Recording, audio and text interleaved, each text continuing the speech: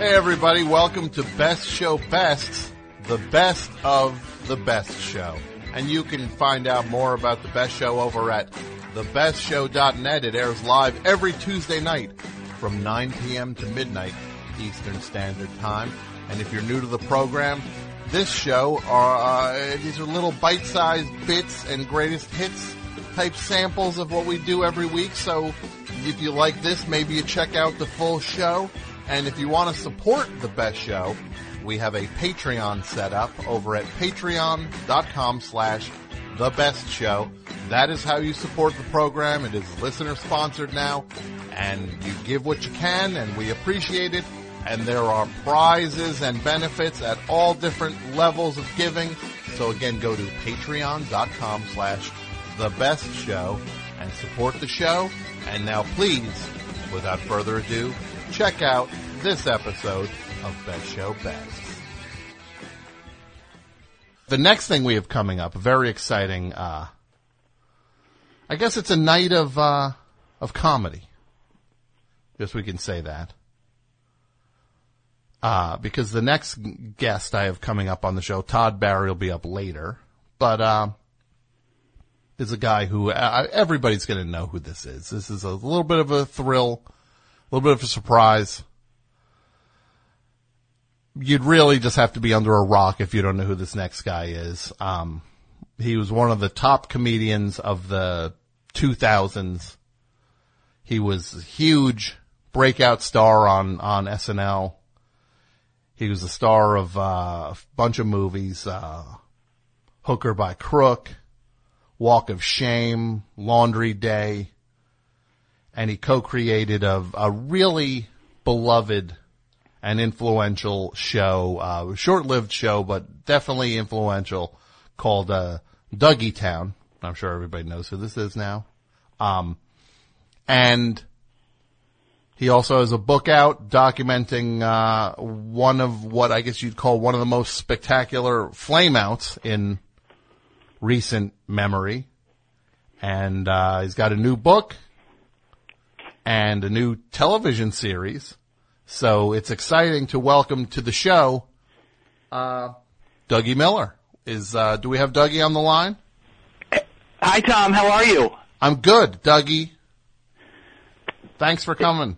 Oh, of course. It's a pleasure to be here. You know, I have to come clean. I'd actually never heard of your show before, but I called my good friends Sal Volcano and Bill Hader to see if you were on the up and up, and they both vouched for you 100%. So, that's cool. Well, absolutely. That's good to hear. Yeah.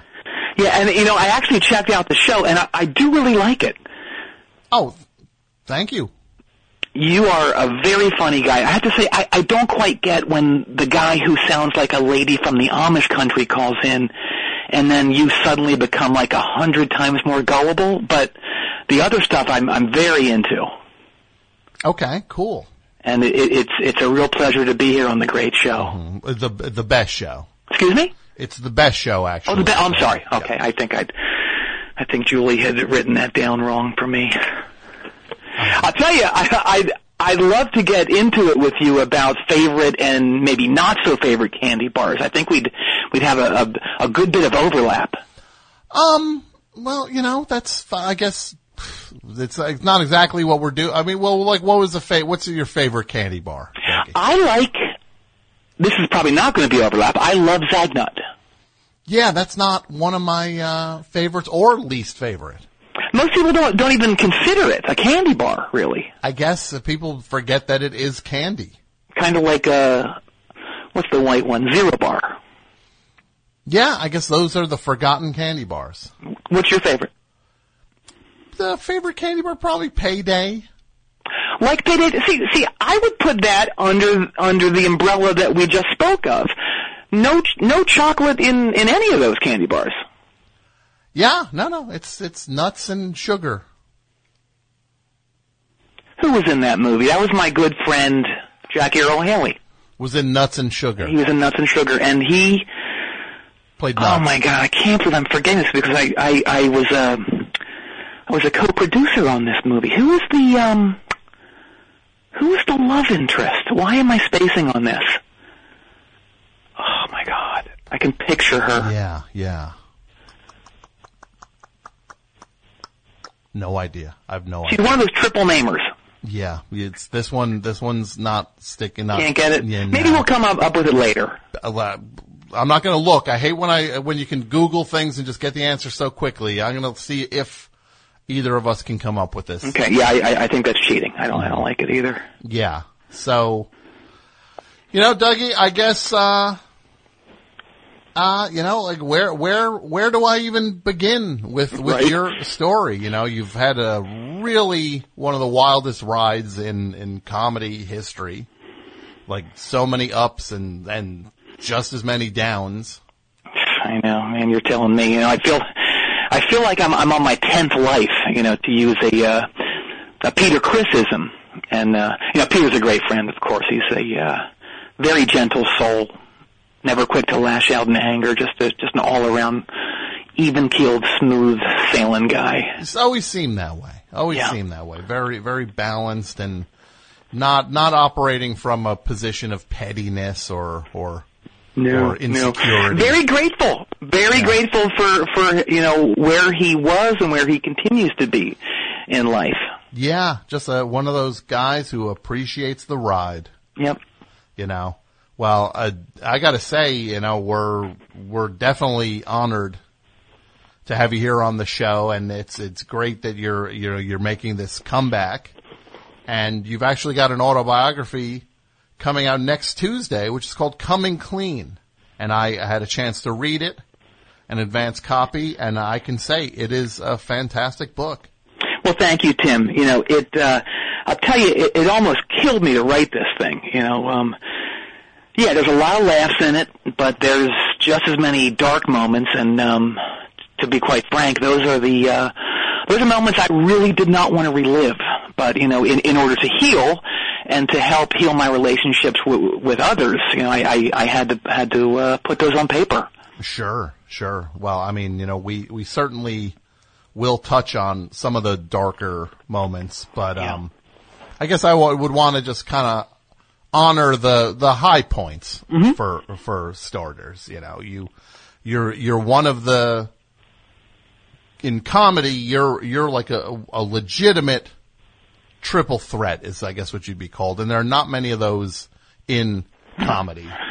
You successful stand-up back in the late 90s, and then you were a huge movie star the beginning of the 2000s, and then you were the creator and star of your own television show after that, which that's a lot of ground to cover, and I guess I'd really love to hear you walk us through like that heyday, maybe if you could in your own words. Well, look, I don't want to give away too much of this. I'm trying to sell this damn book, Sean. It's Tom. Oh, sorry, Tom? Mm-hmm. Yes. I'll write that down. T. T-H. No, A-T-O. M. A-T-O. No, T-O-M. That was almost turning into that Jerry Lewis thing where the guy calls up and trying to get him to honor his friend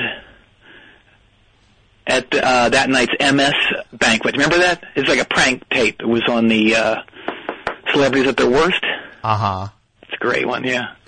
And he just keeps pretending to spell the name wrong as the guy's trying to get him to write the name down. Okay, yeah, I'll check that out. I'm gonna check it out.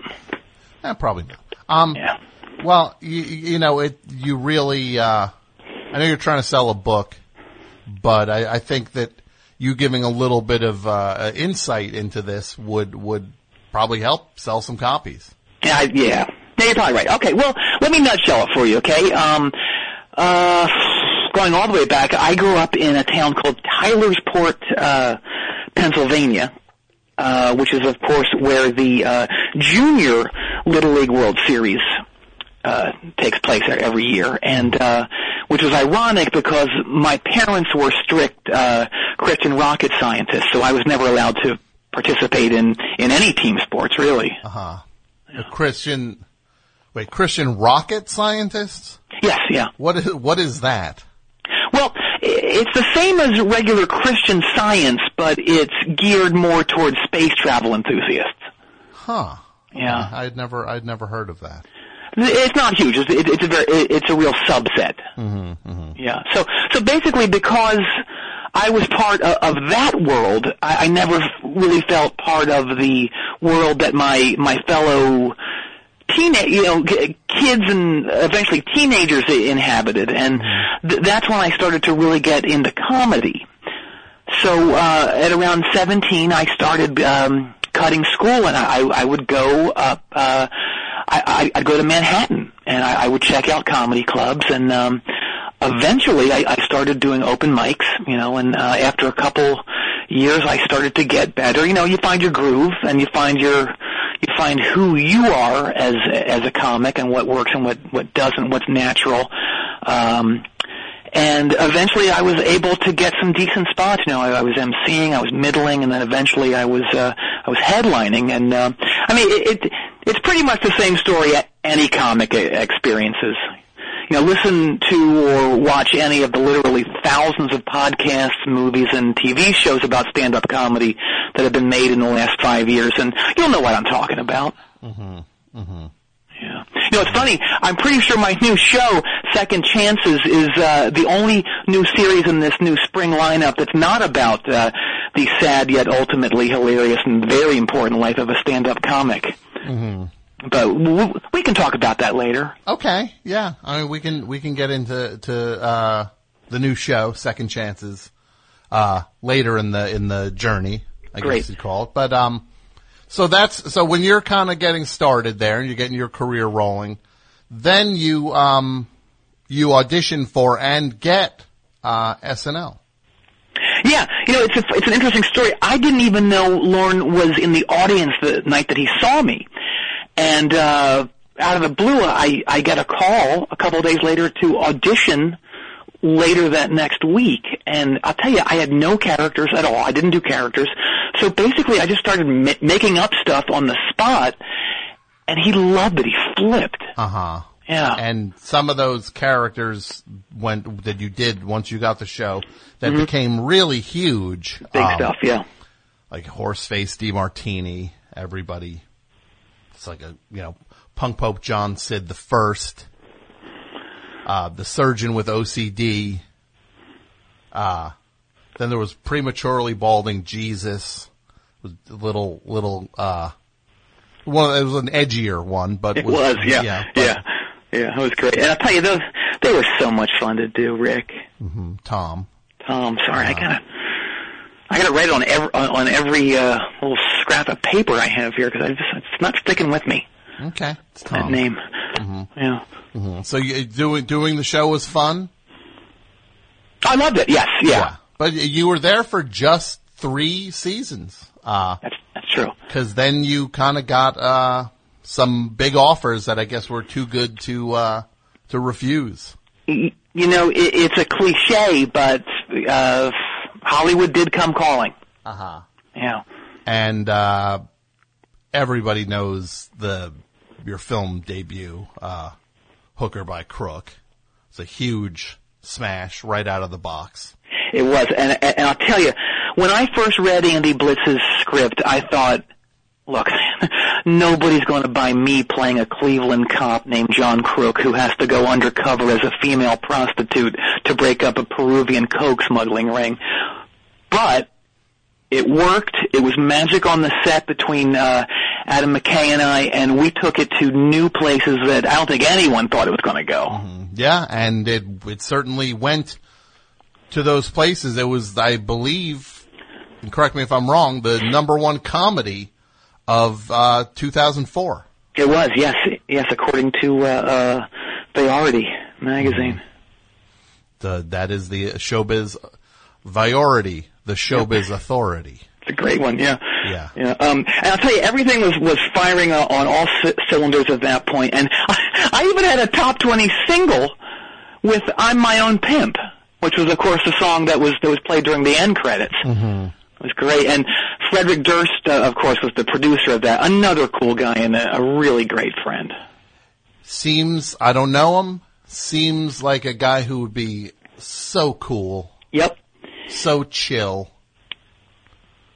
No anger right under the surface. Yep. Very generous. He and I had this kind of joke gift thing we would do. The gifts weren't jokes. Every day we would send each other a new backwards baseball cap. Mm-hmm. The tighter the better. Sure. Tight lids. Yeah. They were tight lids? Very tight lids, yeah. Hey, speaking of music, maybe you can help me with this. I did an interview the other day over at Sirius. Yeah. With this guy. It was like a music interview show. I cannot remember his name. And I'll tell you, it's the only interview I've ever done where the interviewer talked about his own fame. Mm-hmm.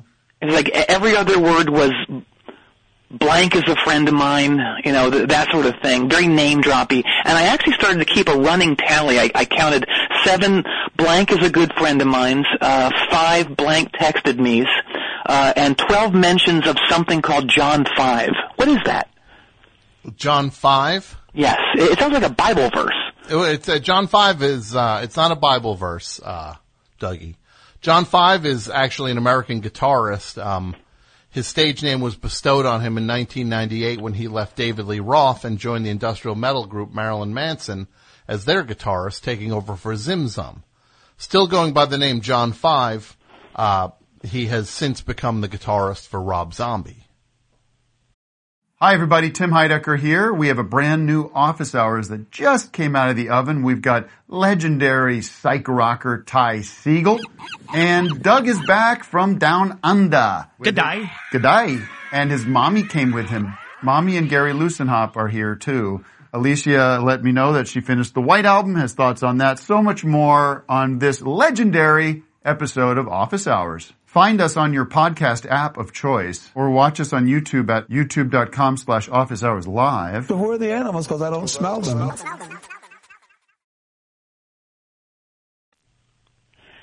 My big question to you is, at what point did you have the time to pull that up on Wikipedia? Oh, no, that's just off the top of my head. No, it's not. Sure. You're kidding me. No, that's just, I memorized dumb facts. What else have you memorized? The thing is with me, Dougie, is that I can't hold on to a lot of them simultaneously. So once that one goes, another one will slide into its place. I see. They call that a cranial info replacement, I believe. Yes. I think that's the technical term for it. I'm not sure what that is because I would have known, but it got slid out of the way for this John 5 info. Yeah.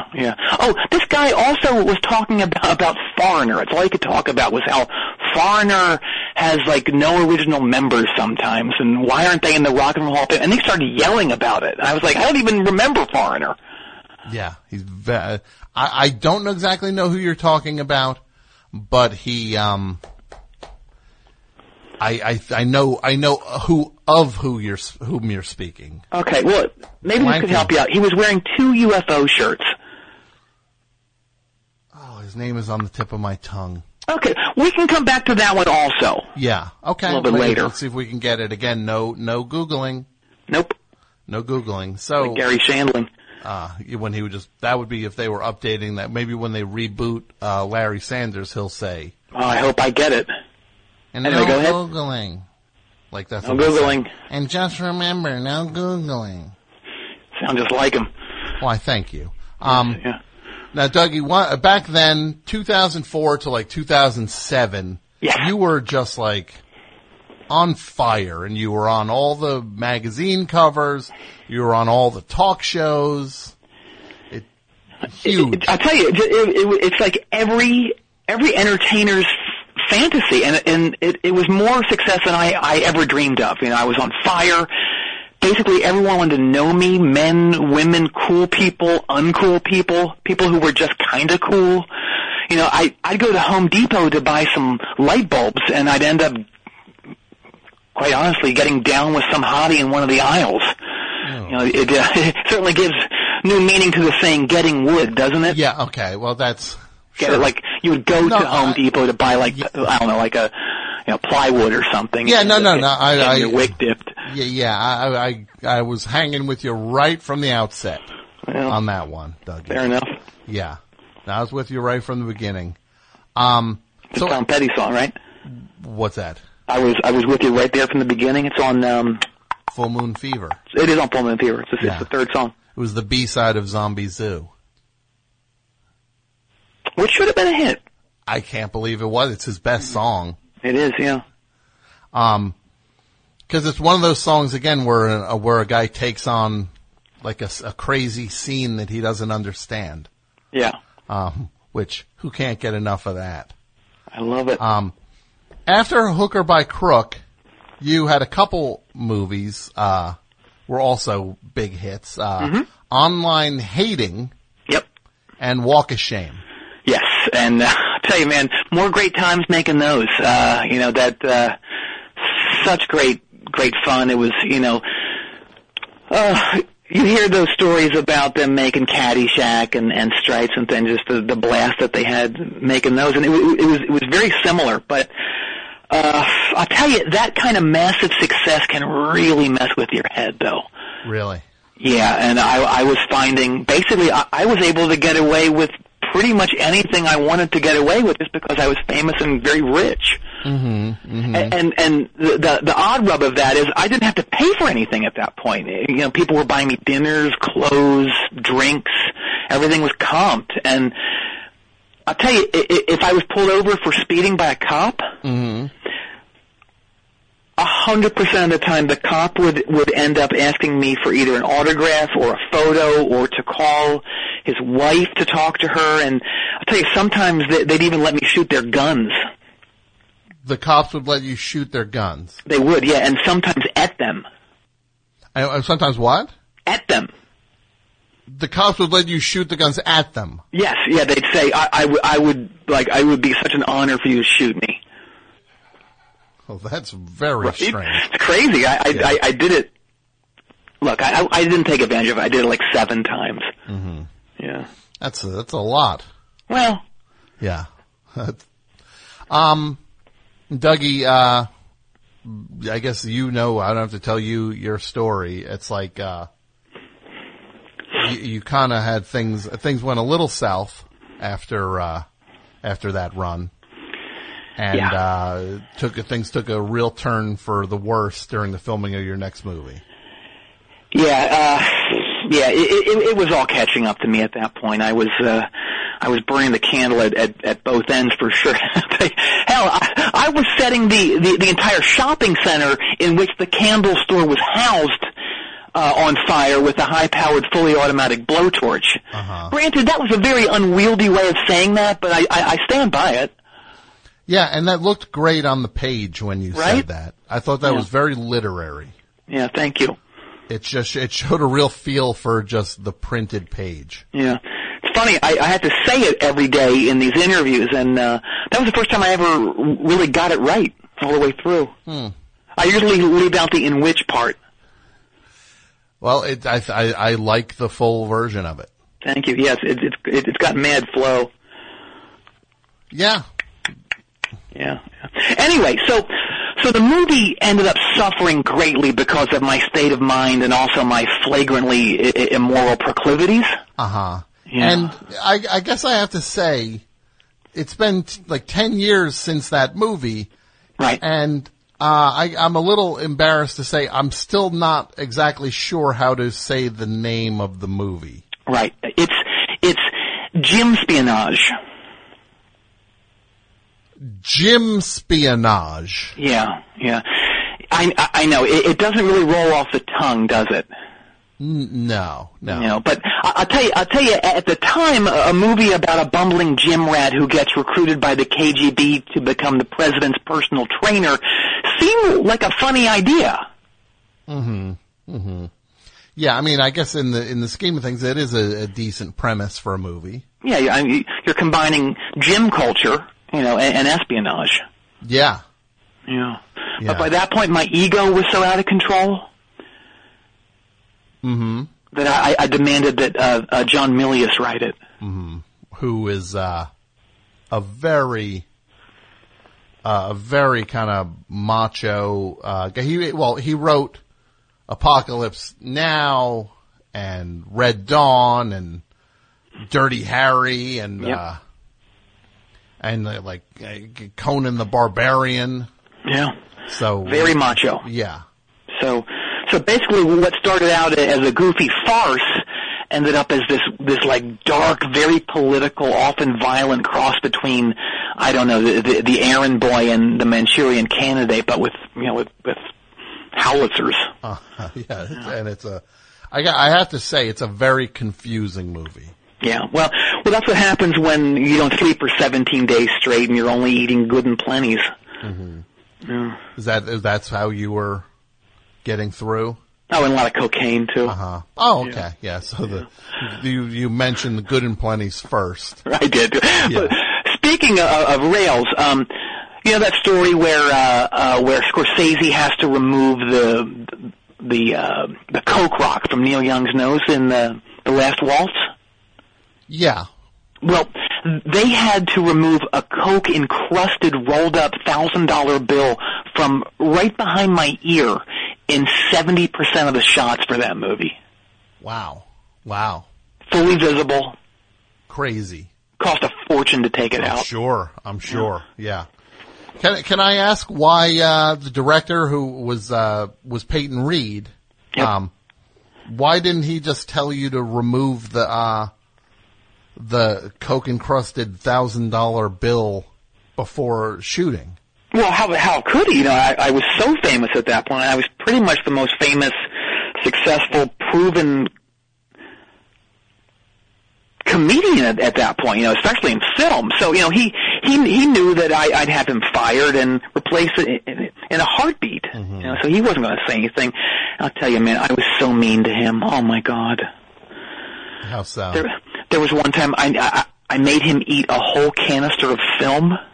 Like, he actually had to sit down at a table with utensils and eat it in front of me. Basically, it was punishment because he made me leave my trailer to do a scene when I was right in the middle of talking to a friend in my trailer. I don't know if you can hear the air quotes I'm using. Around talking? Yeah. Yeah, I did. So I'm assuming, yeah. Okay. No reason to go into that in any more detail. Well, hey, what can I say? I'm living proof of that old showbiz axiom that famous, very successful men have a deep, deep passion for having sex with women who aren't their wives. Is that a crime? I didn't realize that was just a showbiz axiom. Yeah. That's how that gets addressed. It is, yeah. Yeah. Uh-huh. That's how they get undressed. What? Okay. Well. All right. Look, I guess it's nice to hear a little bit of the Dougie, Well, yeah. I got to keep some of that alive, right? But that behavior is in the past. Mm-hmm. Yeah. Absolutely. Uh-huh. Yeah. So you had a hard time with Peyton Reed. I did, and you know, I would call him Paid Less instead of Peyton because I was making so much more money than him. Uh-huh. It was great. And I also had this new car that he got. He got this really nice, very expensive top-of-the-line BMW. Yeah. And he had it delivered to the set, and I had his BMW swapped out for the stunt car that got blown up in the final scene. Okay. It was hilarious. And so that you blew his brand new car up. Yeah. Uh-huh. Yeah, and then there was one time I had his trailer filled with gallons and gallons of fetid rice pudding. Uh-huh. Yeah. Okay, so yeah, and I gotta say your book, Dougie, is filled with all sorts of stories like that, which I guess the only way the only word that like comes to mind for the stories is, unsettling. Well, yeah, and, imagine how unsettling it was to have to look back on this. That was the hardest part of writing this book. You know, I had to come to terms with these terrible things that I did and things that I said to people who were very close to me, working partners, directors, as I said, lovers, wives, ex-wives. You know, it was very, very shameful behavior. Mm-hmm, mm-hmm. Yeah. Which is kind of what takes you to your downfall next. Yeah. Oh gosh, by 2008, I was fully out of control. Jim Spionage tanked. Dougie Town, while it was a critical favorite and very influential, didn't connect with a wide audience, and I was getting very, very angry. I was seeing this whole new crop of young comics passing me by, and I wasn't getting the roles that I wanted and I thought I should have. Adam McKay wouldn't hire me to play opposite Will Ferrell in Step Brothers only because I broke into his house one night and stole his refrigerator. Okay. Yeah. Sure. He really held a grudge on that one, and so I felt terrible. I felt bad about myself. So what do? I just kept doing things to make me feel better, which of course was illicit substances. Uh-huh. I'll tell you, man, I did pretty much anything you can imagine. I was doing, oh my God, what was I on? Rainbow defibrillator, massive doses of orange typewriter, Iraqi pancakes, flannel meat thermometer, Hilly crystal meth, Dad's Terrible Blues Band, all that stuff. Wow. Those are heavy duty, drugs. It is heavy stuff. Yeah. Sometimes as a cocktail, I would mix all of them. Uh-huh. Yeah, and I'll tell you, it really wreaked havoc on my mind. Real bad. I was having severe paranoia. I developed really bad tendonitis. Mm-hmm. Yeah, I was terrified of my own tendons. Uh-huh. Well, wait, what was that? I was terrified of my own tendons? Yeah, I don't know if that's what tendonitis is, that you're scared of your own tendons. Yeah, I was afraid they were going to, I wake up in the middle of the night, my tendons would be wrapped around my throat. Yeah, that's not exactly tendonitis, but I understand the general, gist of what you were dealing with. Fair enough, yeah. Oh, I could be thinking of night terrors. Uh-huh, okay. Yeah. Maybe. Yeah. I'm not a doctor. It got so bad that one day Gary Busey, Mickey Rourke, and Andy Dick all showed up to do an intervention on me. I mean, that's saying something. When those guys are showing up to tell you it's time to knock it off. Yep. Yeah. Uh-huh. But, my will prevailed, and it ended up being like this 4-man, 5-day bender, and we were just doing massive amounts of blue. Remember blue? Yeah. That was a real epidemic. Sick stuff. Yeah. It's gone. It seems to be gone now, but. Yeah. Well, I think they use it for, I think that's what they're using over in North Korea for that rocket fuel to launch those missiles. Is blue. I think it is, yeah. Huh. Okay. I did not know that. Yep. Yeah. So anyway, after that, I'm losing tons of money. I'm making these bad investments, these terrible business adventures. I got married and divorced 3 times over the course of 3 or 4 years. I was so into these women as I was meeting them and falling in love with them. I got tattoos of all their names. I got tattoos of all my fiancés' names, or even more of those. I'll tell you, man, my arms looked like the on-deck list backstage at Tattletale's Gentleman Club. Okay. Yeah. Wow. Brandy, Crystal, Tawny, Sheila, 7 different Nickies. Uh-huh. Yeah. Wow. Yeah, real bottoming out, huh? Really bad. And, imagine having to, I would do these movies, and I would have to wear long sleeve shirts in every scene. I was doing a couple beach movies, and I was wearing these huge sweaters to hide these, because they couldn't cover with makeup at that point. Yeah. Terrible. To hide they even had to rename one of the films. It was called Beach Party. They had to change it to Sweater Party. Uh-huh. Because there was one guy wearing a sweater. Yeah. And at that point, I was so broke. I owed so many people so much money.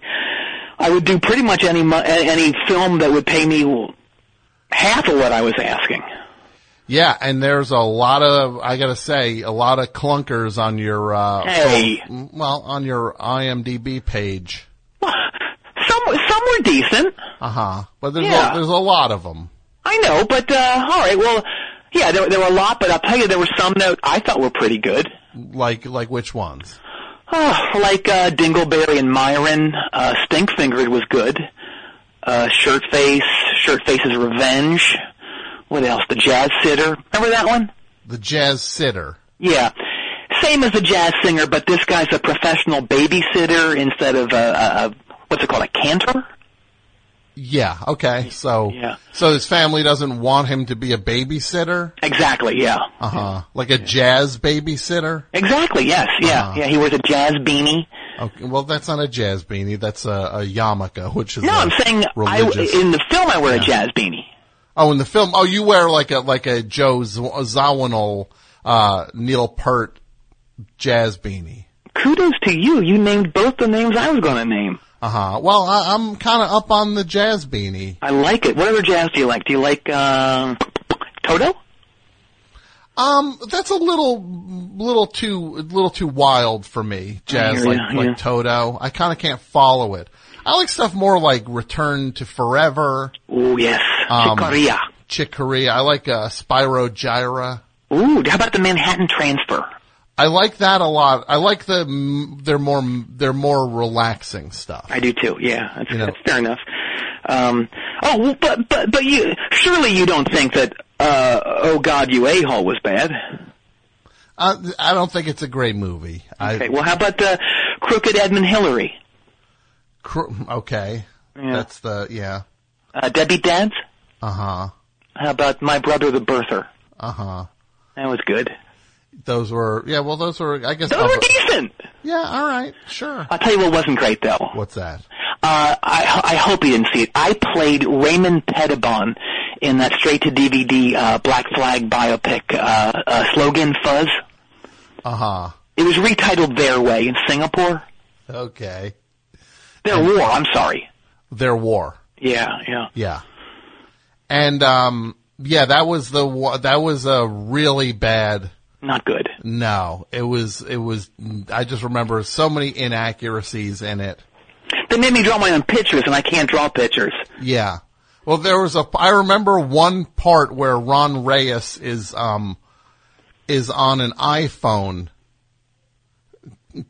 Yes, that's true. Just I forget who he was. I think he was trying to call, Robo at that point? He was, yes. And Robo was, at that point, he was at Guitar Center playing a set of drums that, was about 40 years from being invented. Yeah. Just a lot of inaccuracies. Yeah. Not great. I mean, Henry Rollins was black.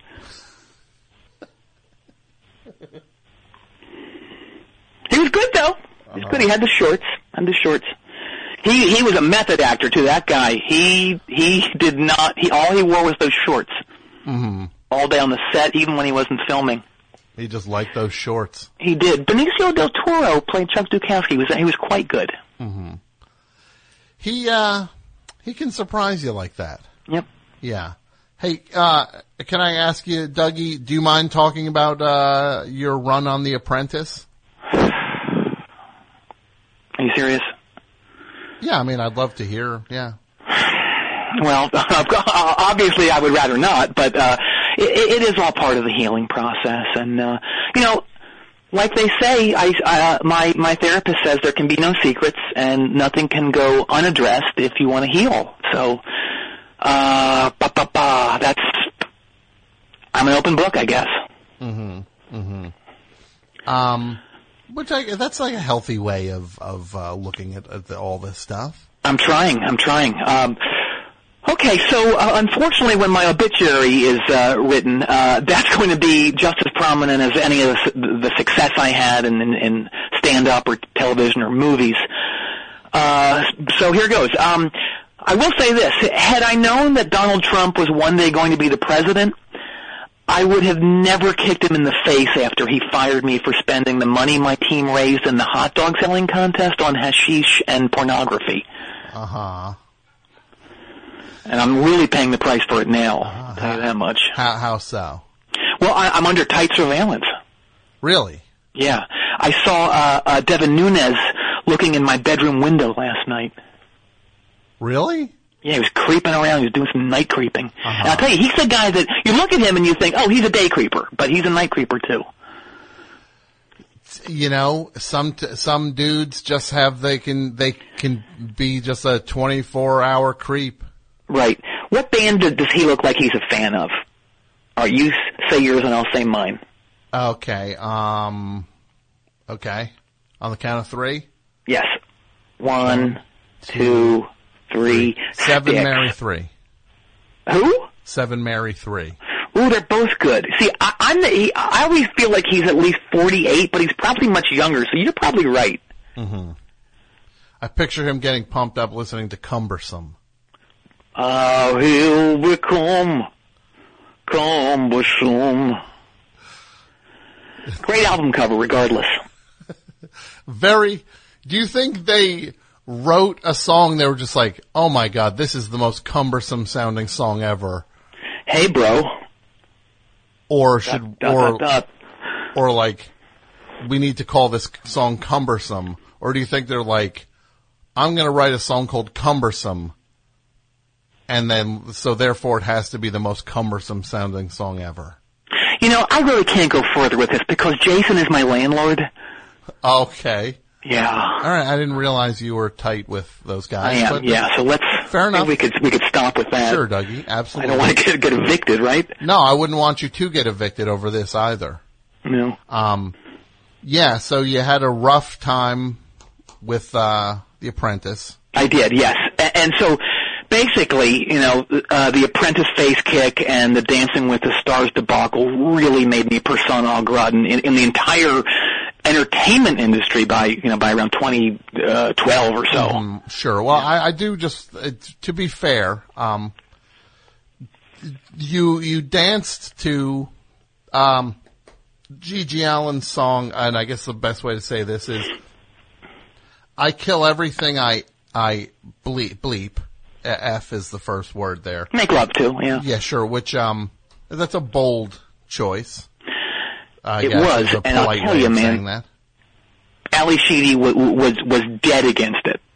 But I was so gacked up on Krell that I convinced her to go with it. You know how, like, when you're on coke, like you've been on coke, you're so excited about it, about, like, whatever you're doing, and you can convince someone that?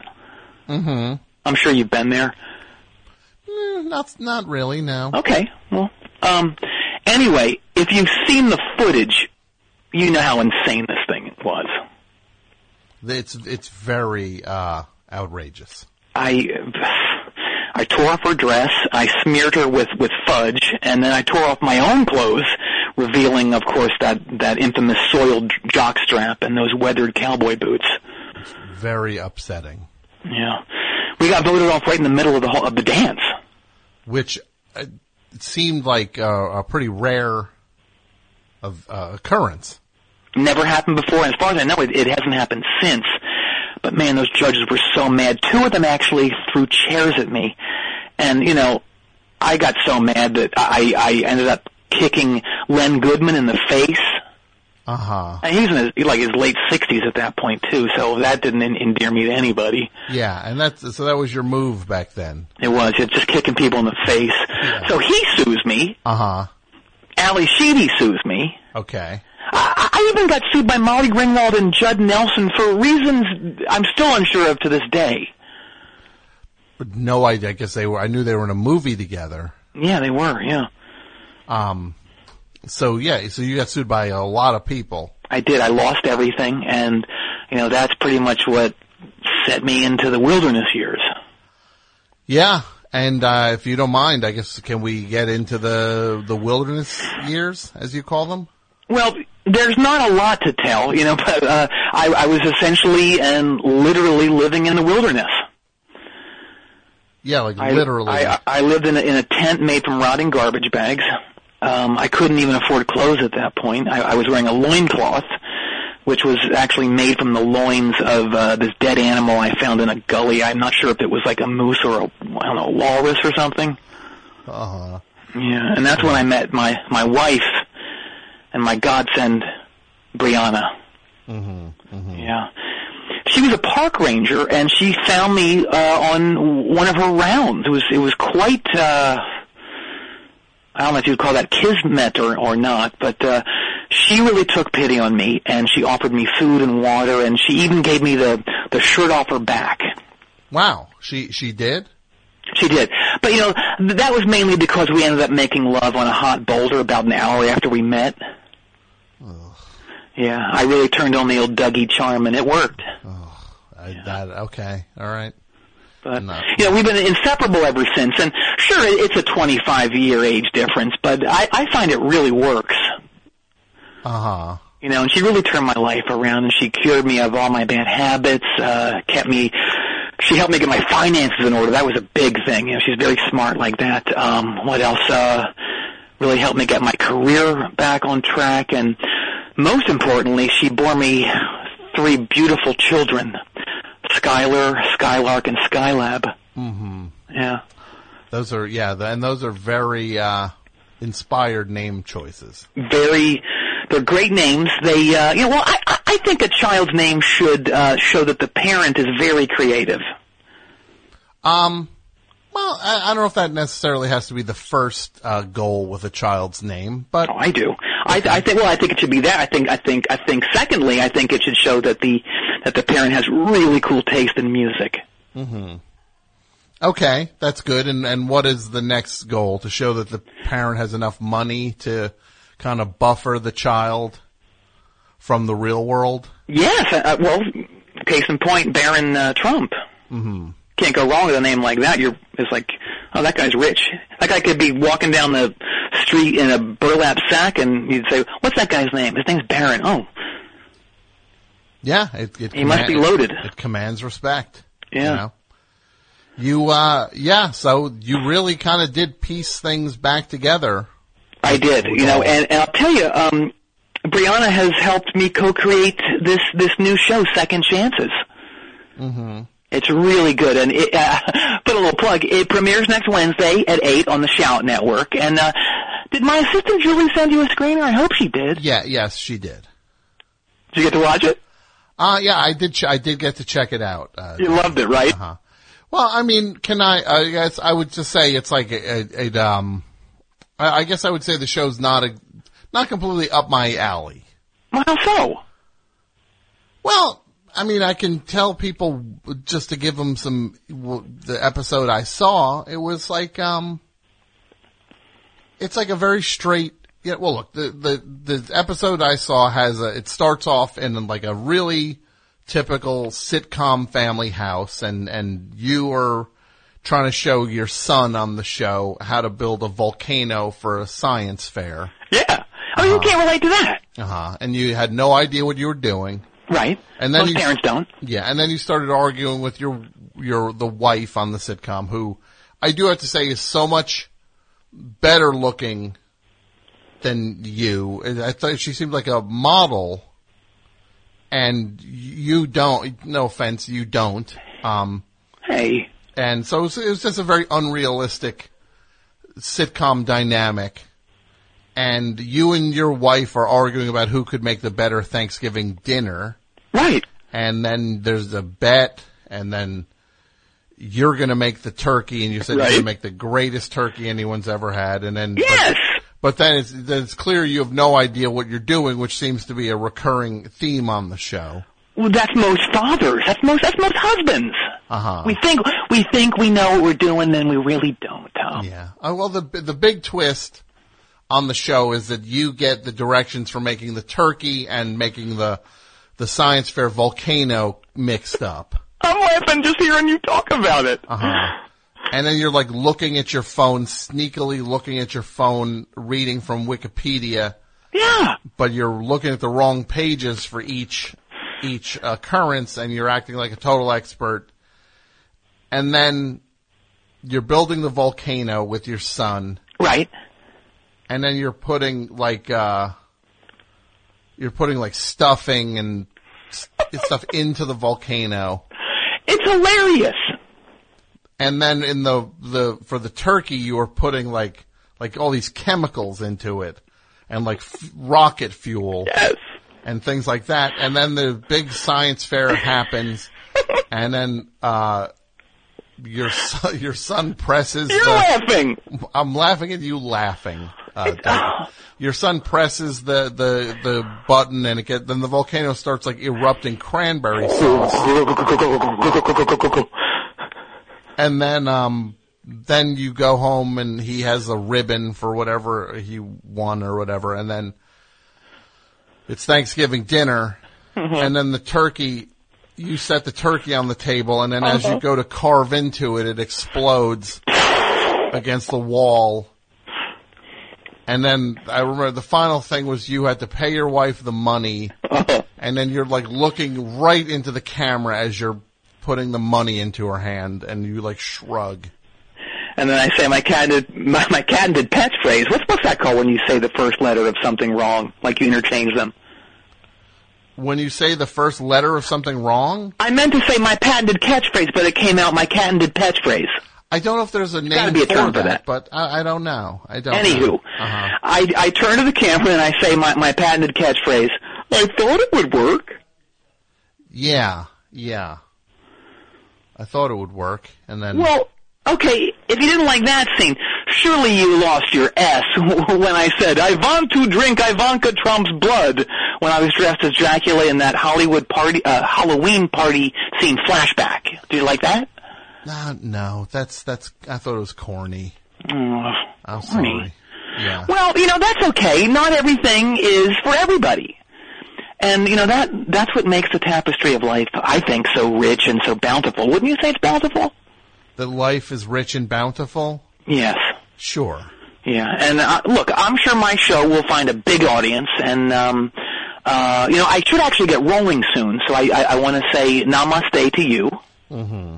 Well, look, Dougie, I mean, I certainly wish you the best of luck on the show, and you deserve any and all the success you can get, because you certainly went through hell to get to where you're at, and it seems like you came out a much better man, I would say. Well, thank you, Todd. I had to go through all that stuff that we talked about to get to this place of real deep peace that I'm at right now. And I can't tell you how good it feels to have no more skeletons in my closet. I've made amends to everybody. For the record, I did apologize to Peyton Reed, and I do reparations by coming over to his house once a month and polishing his superhero bobbleheads. So if that works, that's taken care of. Sure. Well, Dougie, I do have to say, it's a real thrill getting to talk to you about your life and career, and you're a real role model for all of us. So yeah, it's a real thrill. Well, thank you. It was a pleasure to meet you and get to speak with you tonight. It was really fun. Mm-hmm. Well, actually, I can say, I don't know if you, I doubt you'd remember this, and I want to bring it up at the beginning of the conversation, because we actually did meet back in 2004. We did? Yeah, and you were at it was Irving Plaza in New York City, and you were doing like an unannounced guest set at a David Cross show, and afterwards you took the time to talk to me about auditioning at SNL. Oh, yeah, I do remember that night. Yes.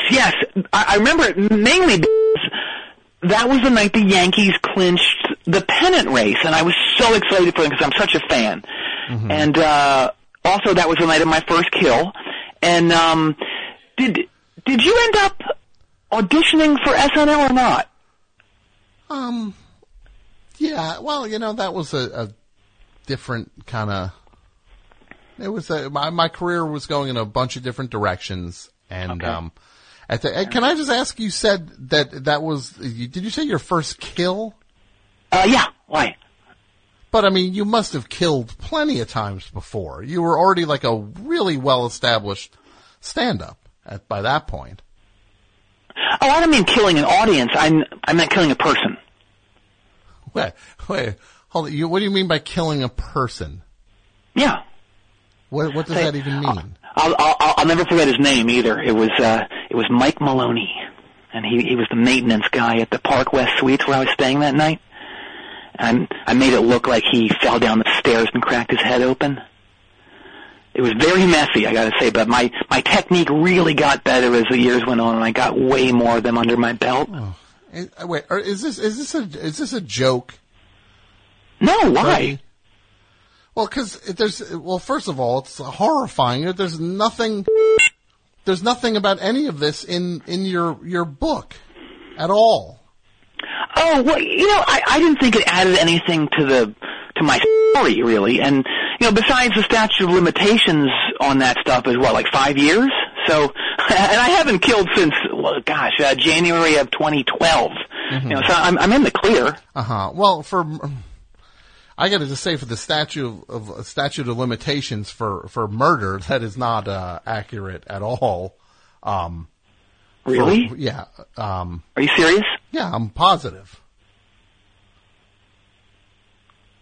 Yeah, it does not expire like that. Oh, great. Oh, good. My agent just texted, and he's dropping me. Oh, okay. And there's one from my wife. Oh, and I never guess this. She's leaving me, and she's taking the kids. Oh, good. Okay. And there's my publisher telling me that the book's not coming out next week.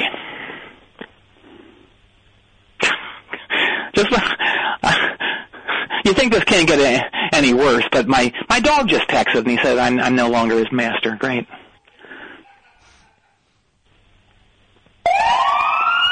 Oh, great. And there's the police. Okay. Great. Well, Dougie? Oh, great. Oh, and there's Donald Trump in the front yard. Great. Hey, Dougie? Oh, no. What? Oh, no. He's taken off that overcoat that he never takes off, that he's had on since January. He's going to smother me in it with that extra long tie. I'm sorry I kicked you in the face. Thanks a lot, Tom. Hey, Dougie? Oh, okay. Hello? Hello? Hello? Hello? Hello? Huh. Okay. Well, I guess that's, well, it was exciting. We just had, the Dougie Miller. Thanks again for listening to Best Show Best. Much thanks to Jason Gore, Pat Byrne, Martine Sellis, Brendan McDonald, AP Mike, of course, John Worster. Who else? Marcia Newmeyer, and you, the Best Show listener. Thank you. And if you like this, check out the full show every Tuesday night from 9 p.m. to midnight at thebestshow.net, and support The Best Show, patreon.com/thebestshow. Thanks so much for listening. Goodbye.